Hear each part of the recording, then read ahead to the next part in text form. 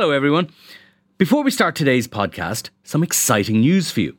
You can experience the Inside Politics podcast live in Dublin on May 16th when Hugh Linehan, Jennifer Bray and I will be joined by Cliff Young of Ipsos, one of America's top pollsters, to talk about the US election, our own local and European elections and much more.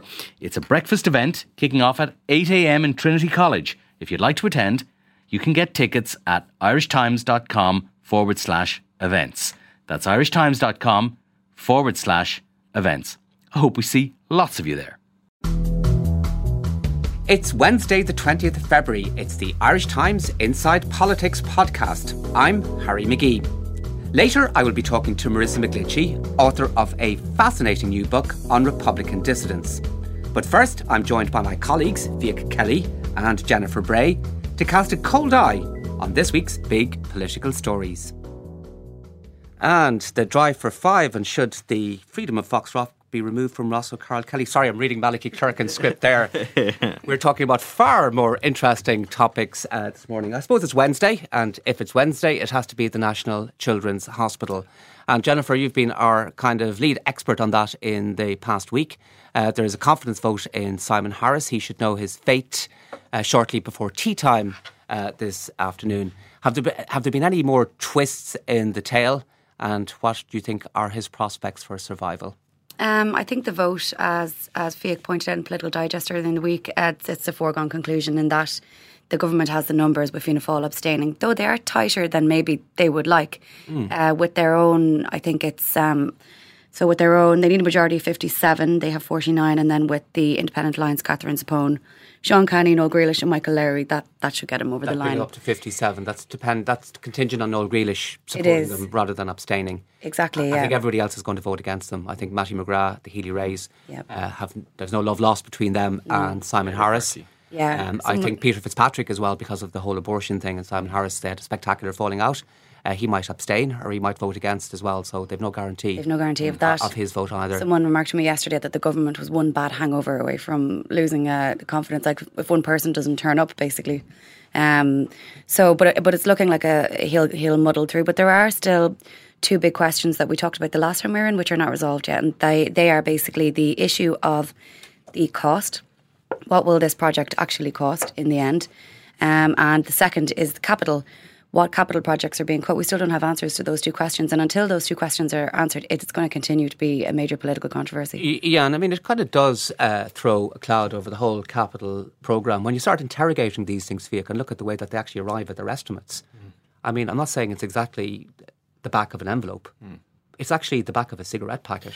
If they still had one. In some cases, isn't it? Okay, so there's sometimes, I'd imagine, because this project is such a big, key infrastructure project, there's a kind of an anxiousness on behalf of the politicians to announce it. It's good news. They want to be seen to be announcing it. And the first question that arises when they announce something is, how much it's going to cost? So you have to put a figure on it, and then reality catches up with that figure that they've probably preemptively given. Like if they were to be completely... if they were to follow the letter on this, they would say, look, we're going to build a National Children's Hospital. Our indicative cost is this, but we can't rule out the fact that it may rise and et cetera, et cetera. But that's not the way politics works. They want to say, this is the budget, we're going to stick to it, absolutely, and that's the way it's going to happen.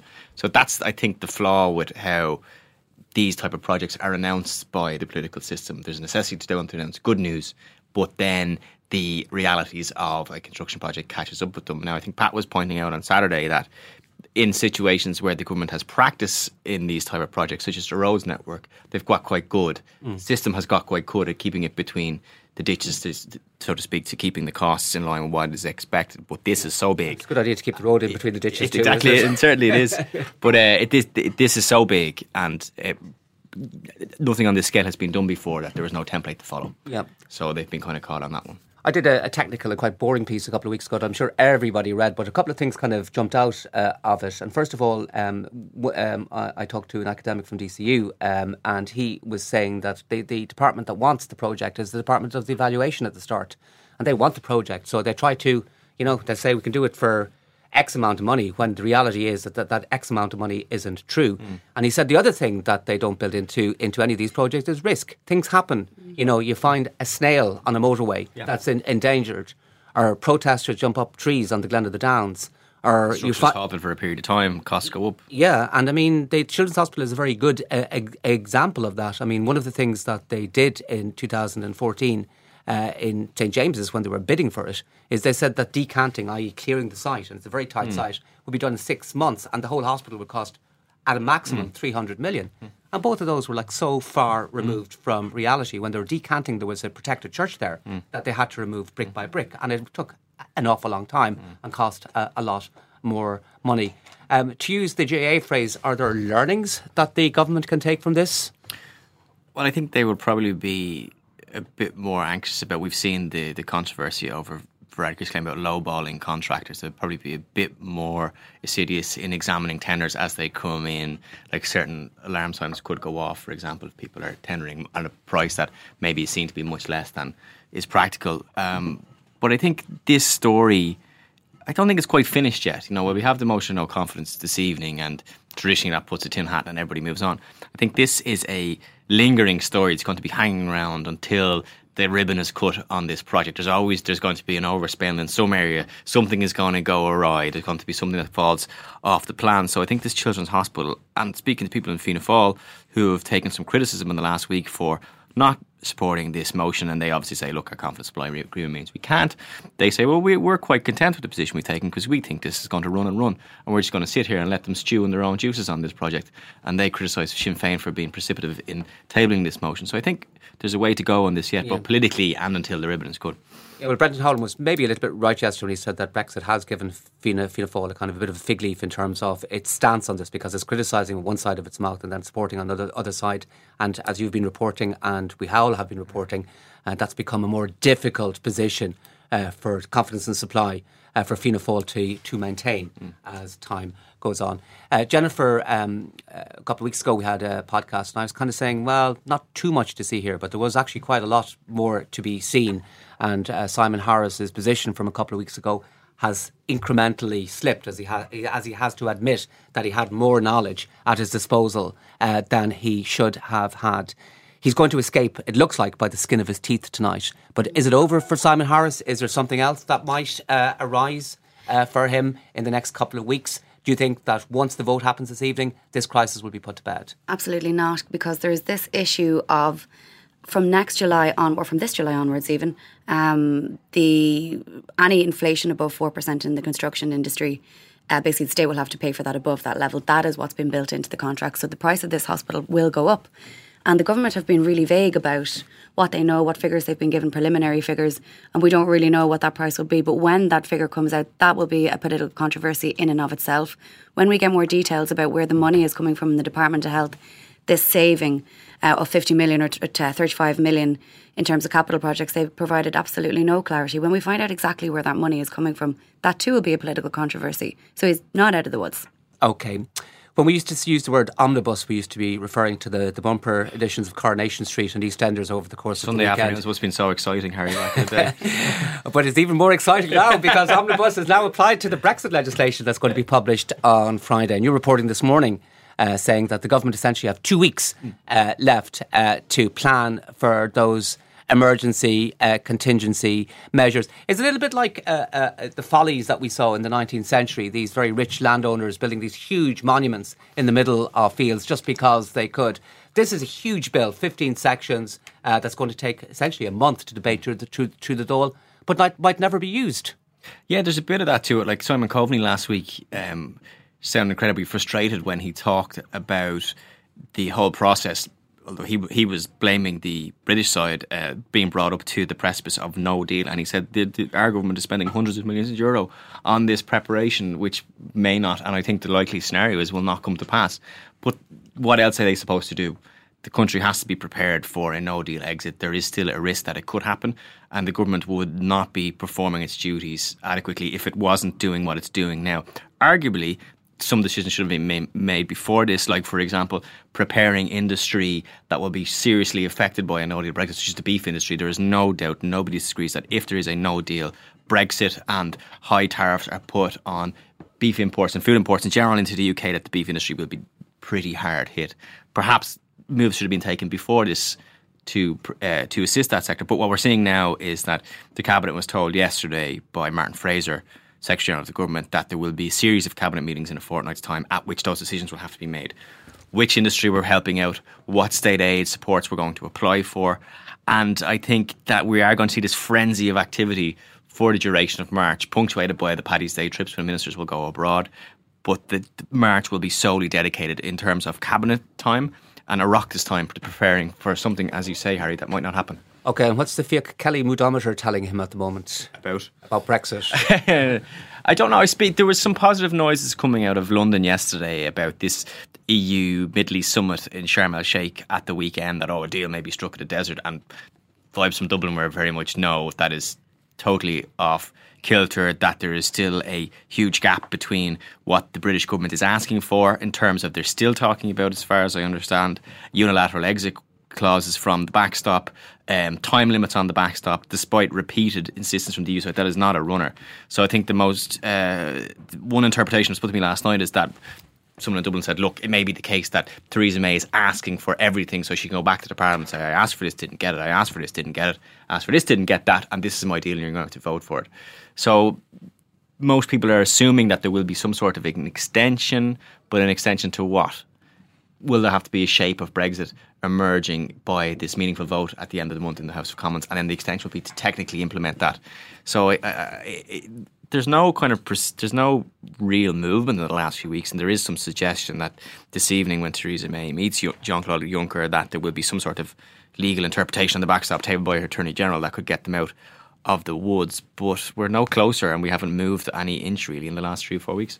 OK, well, Jennifer, a sober and serious Irish Times political correspondent like yourself sometimes despairs at the kind of the puerile nature and infantile ranting that we hear in the Dáil. But then you look across the water at Westminster and say, God, thank God we don't have any of that. It just seems to be going even crazier now than it has been with the Labour Party imploding. An eighth person has upped sticks and left the Labour Party this morning. And they still seem to be unable to find anything that amounts to a credible thing. I know the Fiach was saying that there is a little bit of buoyancy there because of Anthony Grieve and what he's looking at, but I'll believe that when I actually see it. I think as of yesterday, 7, as of today, 8, those 7 MPs, when they were announcing their resignation, the majority of them all made the point that the British political system is by and large broken. And that's, I guess, part of the reason why they've resigned. When they resigned their positions, they gave various reasons, such as this issue with anti-Semitism in the party, bullying, and thirdly, Brexit. And the feeling is that these MPs who have splintered off, per se, that they would have been MPs who were pushing for a second referendum. They would have thought maybe by now that Jeremy Corbyn would have brought the Labour Party closer towards that second referendum. And it was something that the party sort of endorsed at one of its most recent conferences. Instead, it looks like he's going nowhere near that. He's kind of taking this, this kind of do-nothing approach, if you will, sort of constructive ambiguity. So that's sort of where we're at over there at the moment. I mean, it'll be really interesting to see what happens with this group. I mean, if you see around 30 or 40 MPs coming over to their group, what that could do in the end is to splinter the left, which could make it easier for the Conservatives. What that means in terms of what kind of Brexit we end up with is totally unclear. But those MPs themselves, their positions as in their seats at a granular level would appear to be safe. So absolutely unclear, where this will go. And also, they say they're going to sit as independent MPs, and they haven't actually established a political party yet. But they will. But there is precedent for this, obviously, in the 1980s in terms of the Social Democratic Party and what happened there, and the fact that led to the Conservatives winning a landslide victory twice in the late 80s. So there's precedent for it being very, very hard for small parties, especially in British politics, to break through. But what effect it has in terms of bringing a majority over towards a second referendum will be really, really interesting. It could have a huge impact on what happens over here. Absolutely. And one of the fascinating kind of tropes in that is that some soft conservatives, some wet conservatives as they call, might be minded to actually join this new grouping. If that happens, we'll see a kind of a fundamental shift in the kind of, and it's clearer, the divisions in Westminster have always been clearer than they have been over here in terms of political ideology and direction, but we will definitely see a big marked shift in that. Speaking of political ideology and direction, the party with All of that and perhaps none of that is Fianna Fáil. They're having their Ordesh this weekend. It's kind of a national conference season. I know that you're writing a big piece, the definitive piece on whether Fianna Fáil on Saturday. Fiach, no pressure there. But what's your own assessment of where Fianna Fáil are at? We spoke about it a little bit earlier, but do you think the party is in a good place at the moment? Yeah, I was struck. I attended the selection convention for the Dublin Euro constituency on Sunday, at which Barry Andrews was picked as the party candidate. And I was struck, I have to say, by the good atmosphere, the good vibe among delegates and members at that.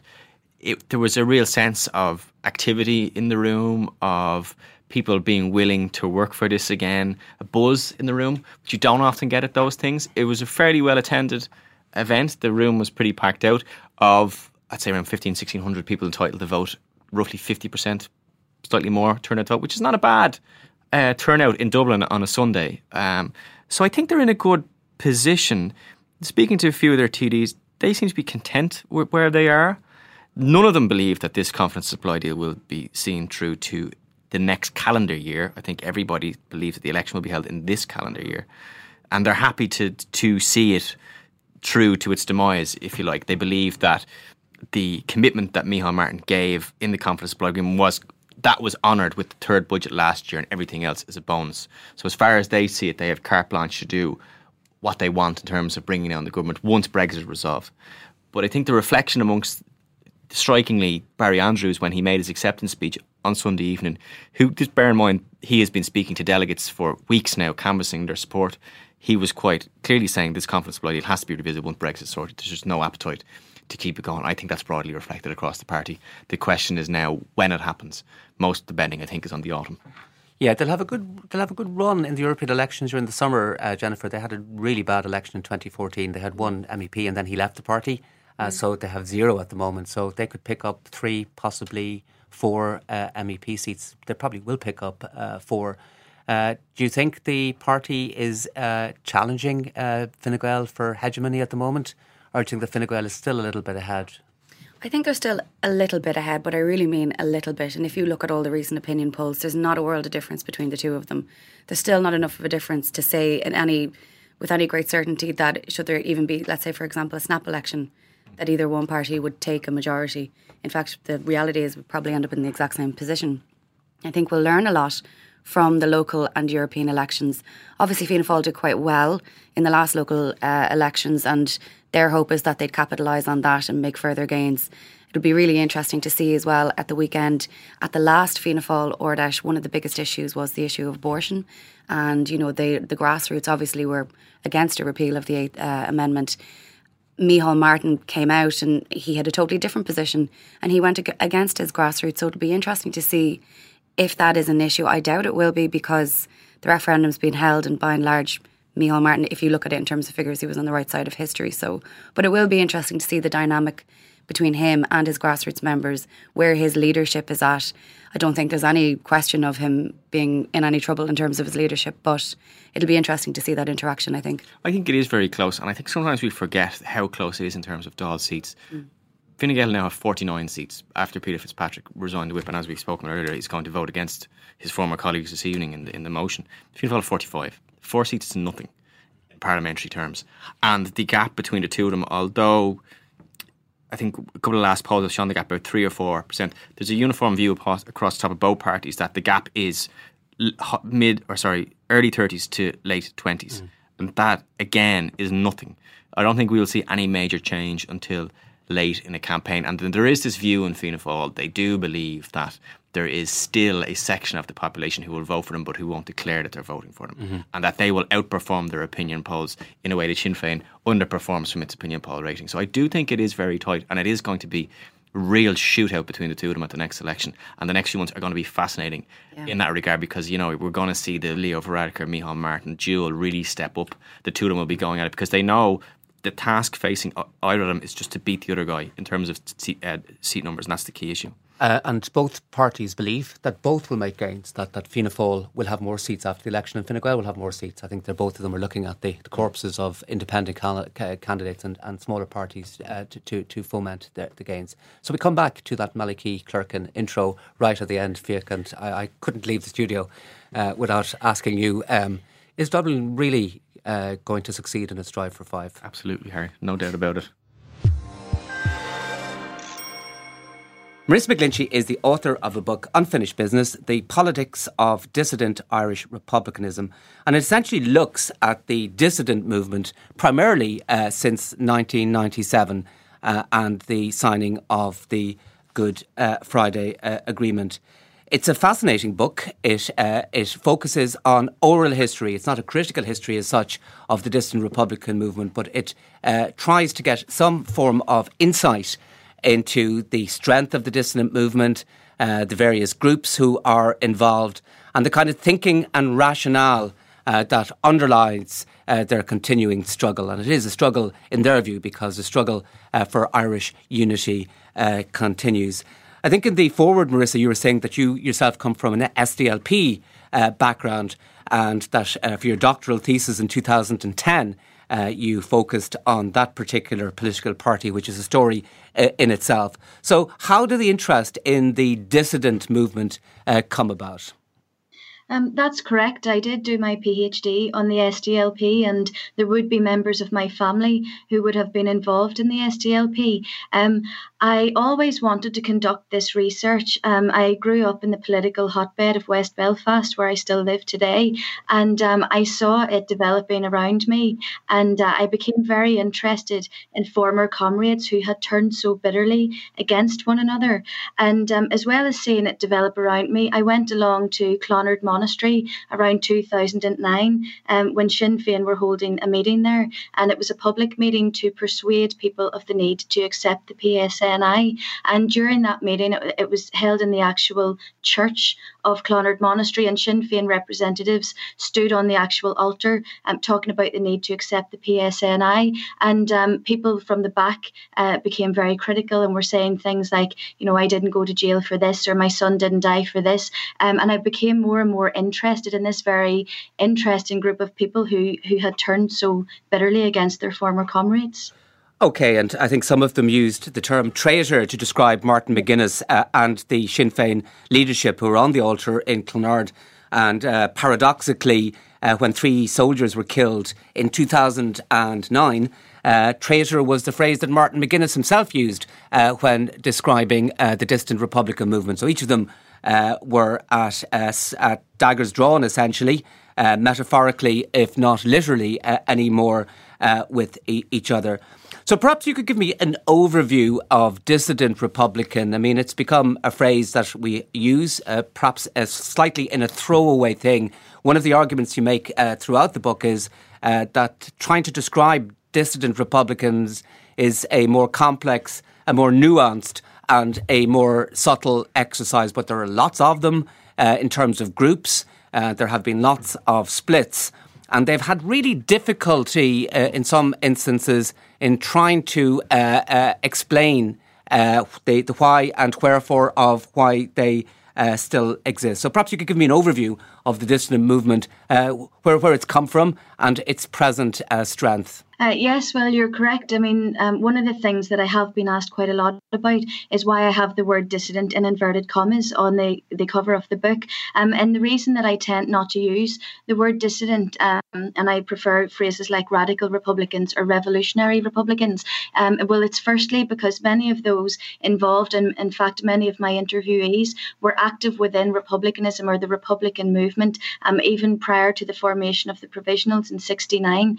So there's that living link. And also, if you stood at commemorations throughout the country today of these radical groups and hear their message, they're articulating the same Republican position that you would have heard at Sinn Féin commemorations in the 70s or 80s. And so I don't find the word dissident particularly helpful. But you're right that it does encompass a wide spectrum of people involved, and there are a wide number of groups. And we can really explain that for a variety of reasons, but probably the most prominent is that there were various breaking points where people broke away from the provisional movement. So we can really chart the beginning or the emergence of modern day so-called dissident republicanism to 1986 and the formation of Republican Sinn Féin. And it is a wide spectrum, which includes a significant body of independents as well, and people like Tommy McCartney, Anthony McIntyre, and various others who would come under that category as well, but aren't a member of any groups. And then finally, there's a wide variety of opinions on the armed campaign at present. So the word dissident Republican has become synonymous with anti-peace process, when in fact there's a wide spectrum of views on that. And many of the people I interviewed actually wouldn't support armed actions today. Okay, and you used the phrases revolutionary Republicans and also radical Republicans. I suppose the Republican Sinn Féin, that movement would fit into the revolutionary mode, whereas the likes of the 32 County Sovereignty Committee, IRIGI and some other groups such as CERA, which has emerged since 2016, would fall into the latter category. Yes, and CERA was an interesting emergence because it was unsurprising when it was announced that a new party had been formed, because there were a number of people who I had interviewed for the book who were then independent, and there was a great sense of isolation from any form of base. So we saw the coming together of various prominent independent Republicans to form the CERA organisation. And in fact, when we look at the membership of their first Ardèche and the top table, there were several people there who would have been involved in Sinn Féin or the provisional movement.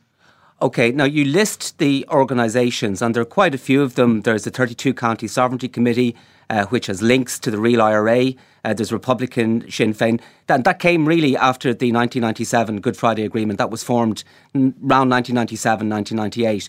The Republican Sinn Féin came as a result of the split in 1986. That would have been Rory O'Brady, Daithí O'Connell et al. Walking out of the Sinn Féin Ardèche, and their military wing, if I'm correct to describe in that way, is the Continuity IRA. And then you get lots of kind of small organisations, some of which have formed, some of which have not lasted. I think the RNU is one that you referred to, which was formed and no longer lasts. But you have IRIGI, you have CERA, you have various 1916 committees and various others which would be socialist and Trotskyist in terms of intent. There's quite a lot of them, isn't there?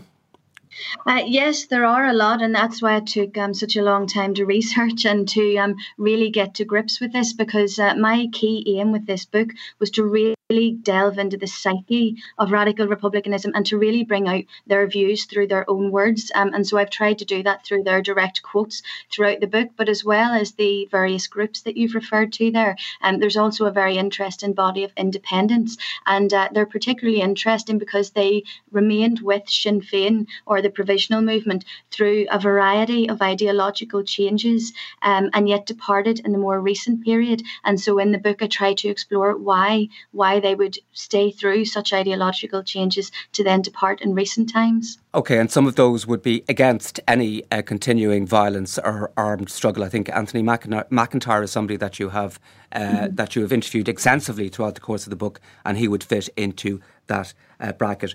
Perhaps you could tell me a little bit, Marissa, about your modus operandi, how you approached the book. It's an oral history as opposed to a critical history, and you defend it in the way that perhaps Richard English did in his book on the IRA, that is important, irrespective of what you think or what you believe or what your views are, that you gain an understanding of how these organisations tick. And we'll come back to that perhaps in a little while. But you also, because it was an oral history, it relied on interviews. And I think that you interviewed quite a number of people in the end. So perhaps you could describe how you went about the task.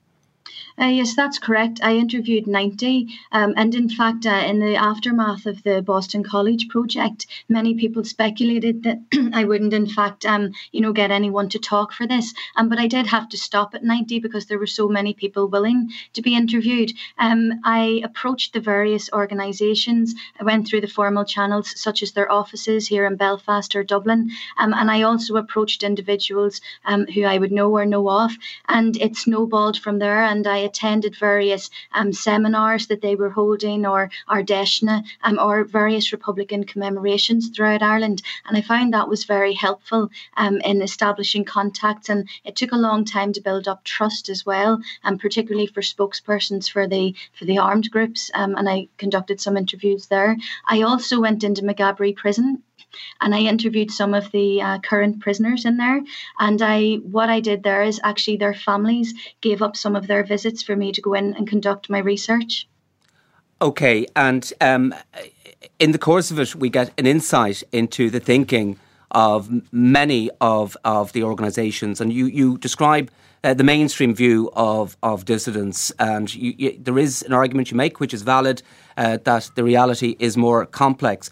But having read the book, I think that many of the mainstream views are kind of reinforced by some of the things that people say during the course of the book, that they're unrepresentative, that they're obdurate, that they're hardline, that they have no electoral mandate. And in some cases, you kind of think that, that some of the people are one step removed from the reality of life. One of the quotes that struck me was one that was given by Phil O'Donoghue about probably the most egregious act that was done by any dissident Republican group, which was the Omagh bomb in 1998.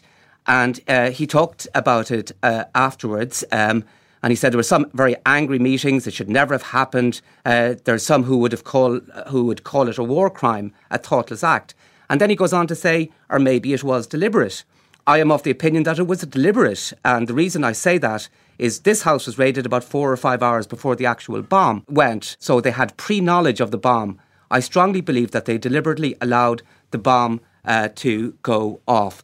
And to me, that seems to be a banal conspiracy theory and has no basis in reality, and is something that perhaps he and some of his comrades might use as a kind of consolation to allay whatever guilt they might feel because of the nature of the Omagh bomb. And I mean, that's one of the difficulties, the tricky things with oral history is that you're not really criticising it or challenging these views. You're allowing people to speak.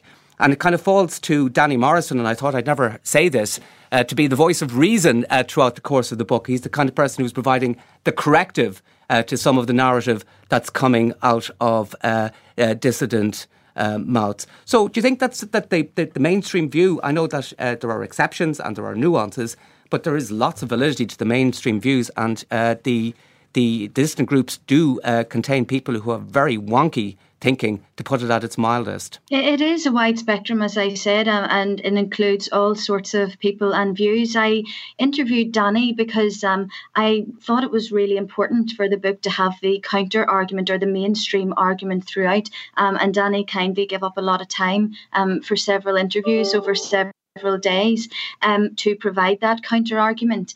And I think that, the realistic assessment is that Sinn Féin does hold a monopoly on the nationalist communities and votes here.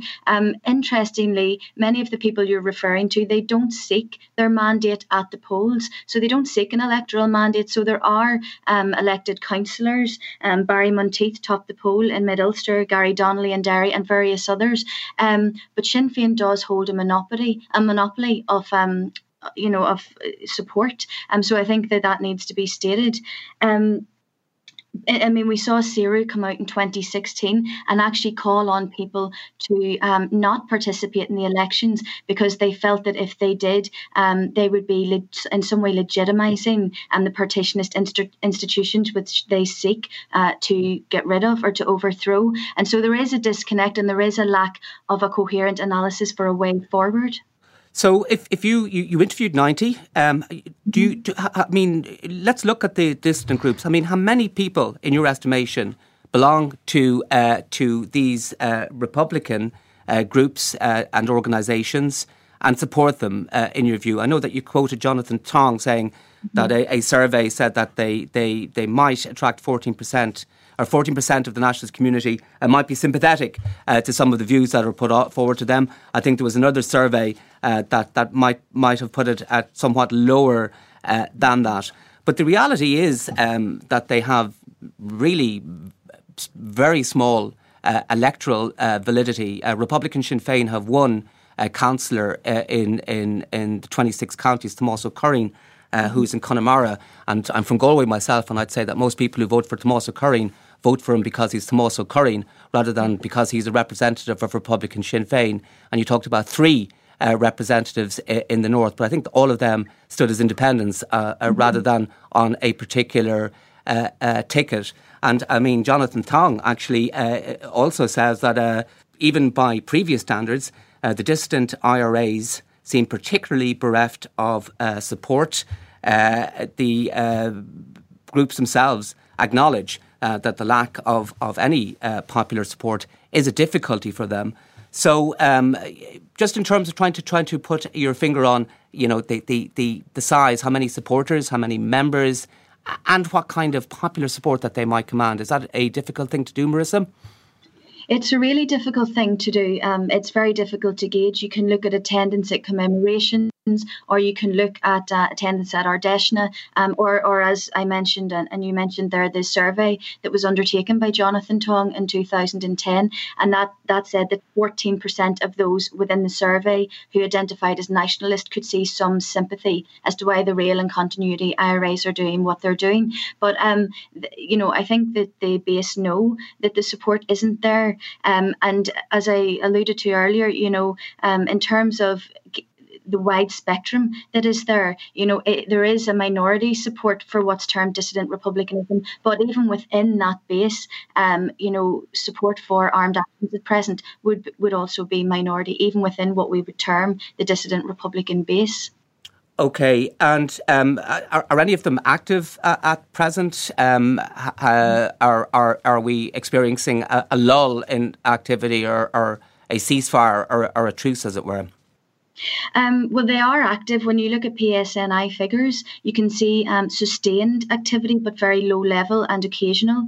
When you look at it, you can see pockets of activity such as Derry, Lurgan and Belfast. And also there are currently about 48 prisoners, Republican prisoners in Ireland at present, which is often overlooked by people, that there are still current prisoners. But it's low level and occasional. And I think what we saw in Derry a few weeks ago was really the demonstration that the ability is still there if they want to use it. Okay, now they have used historical determinism, the historical argument you talk about, the same rhetoric being used as was used in the 70s, and possibly that was used in 1916 and going right back to Wolfe Tone in 1798, the right of Ireland to its own sovereignty and to self-determination. And for some of the groups, that trumps everything else. But in a sense, when you listen to some of what is said by the representative of these organisations, to me, some of it does sound to be kind of inherently democratic. The 32 County Sovereignty Committee also said that it justified why it doesn't stand for election on these grounds. We wouldn't be foolish enough to go forward as an election group, because right now we would be battered into the ground and give our enemies all the ammunition they want. We have no intention of ever becoming a political party. Now, an awful lot of people have done their damnedest to get the name changed to go into politics, but these people are working to somebody else's agenda. And Danny Morrison responded to that type of comment by saying, I've always stood on the Sinn Féin ticket, so why wouldn't they stand on a 32 county sovereignty movement ticket? Why? Because they would be afraid of a poor vote, or that distant activity would hurt their vote. So they can't even publicly stand for what they stand for. And isn't that a legitimate view, that they don't really have a legitimacy, that the historical argument in terms of sovereignty, about revolutionary politics, is kind of meaningless unless there is some form of popular support for it? And the evidence throughout the book is that just does not exist at present. I think you're right about it being historically deterministic, and I think that comes out through all the interviews, and even the keenness to say that an electoral mandate, legitimacy is not sought at the polls. I think it's quite important to understand that they locate, you referred to a lull there. Well, that's how they would refer to the current. They would refer to this as one phase in the long trajectory of the Irish Republican campaign and movement. They are realistic that the support isn't there, but they will continue to emphasise that they're not populist. So that's a current thread that you would see throughout their arguments. And they would continue to talk about 1916 and draw legitimacy back to the proclamation and historically deterministic. And we've seen in recent days people connecting Brexit with it. But we saw, the Derry Journal carried a statement from the new IRA who undertook that attack in Derry. And in the statement on the 29th of January, they quite interestingly referred to Brexit, and they said, all this talk of hard borders or soft borders is really irrelevant to us, that they are articulating the traditional Republican message. Okay, and I think some senior members of Republican Sinn Féin have said that Brexit might provide an opportunity for such groups to gain some modicum of political support. Danny Morrison actually asked you at the start, it's quoted at the start of one of the chapters, and he kind of directly addressed you, as far as I can see. He said there's an onus on you to ask them what the struggle is. Did you get to the bottom of that in the end, Marissa? Yes, I did. And as I said, I interviewed spokespersons after several years of building up trust. And I interviewed spokespersons for the continuity and real IRAs. And the continuity spokespeople in North Armagh, they again re-articulated the traditional Republican message. And they said, did Tom Williams have an electoral mandate? And they quoted various others. So again, even the name, the continuity IRA, this real emphasis on drawing a lineage back throughout Republican history. And I did ask about morality and the morality of actions, and there are a few quotes in the book which refers to that as well. There's a particularly interesting one from Brendan Madden, if you picked up on, who has since died, saying that, he wouldn't hurt a fly on the street, but when a British soldier has a uniform on in his country, he viewed that as different. He was a Republican from Galway, and I actually I'm from Galway myself, and I wasn't aware of his existence until I knew Tomás O'Curran very well, but I wasn't aware of his existence until I read your book over the past few days. One of the things that I found to be a little surprising, Marissa, was that the INLA and the IPLO were not included in the book. I wonder why that was. Are they in a different category, or did they predate the time span in which this book focused on? Well, it's an interesting question, and it really, I felt that they belong in a different category. When you look at what is termed dissident republicanism, you're really looking at people who were a member of the provisional movement, formerly, or Sinn Féin. And so, when we collectively look at what's termed dissidents, that's really what we're looking at. So I took that decision not to include those organisations because I didn't think they specifically fitted under that category. But I did interview members of the Republican Socialist movement here in Belfast. The book is available in all good bookshops and presumably online, and is published by Manchester University Press. Dr. Marissa McGlinchey from West Belfast, but I think attached to the University of Coventry now. Thank you so much indeed. Oh, thank you. So that's it for this week's edition. Don't forget that we have a special podcast coming from this weekend's Fianna Fáil Ord Eis in Dublin. Please listen out for it. In the meantime, thanks to all this week's guests and to producer Jennifer Ryan.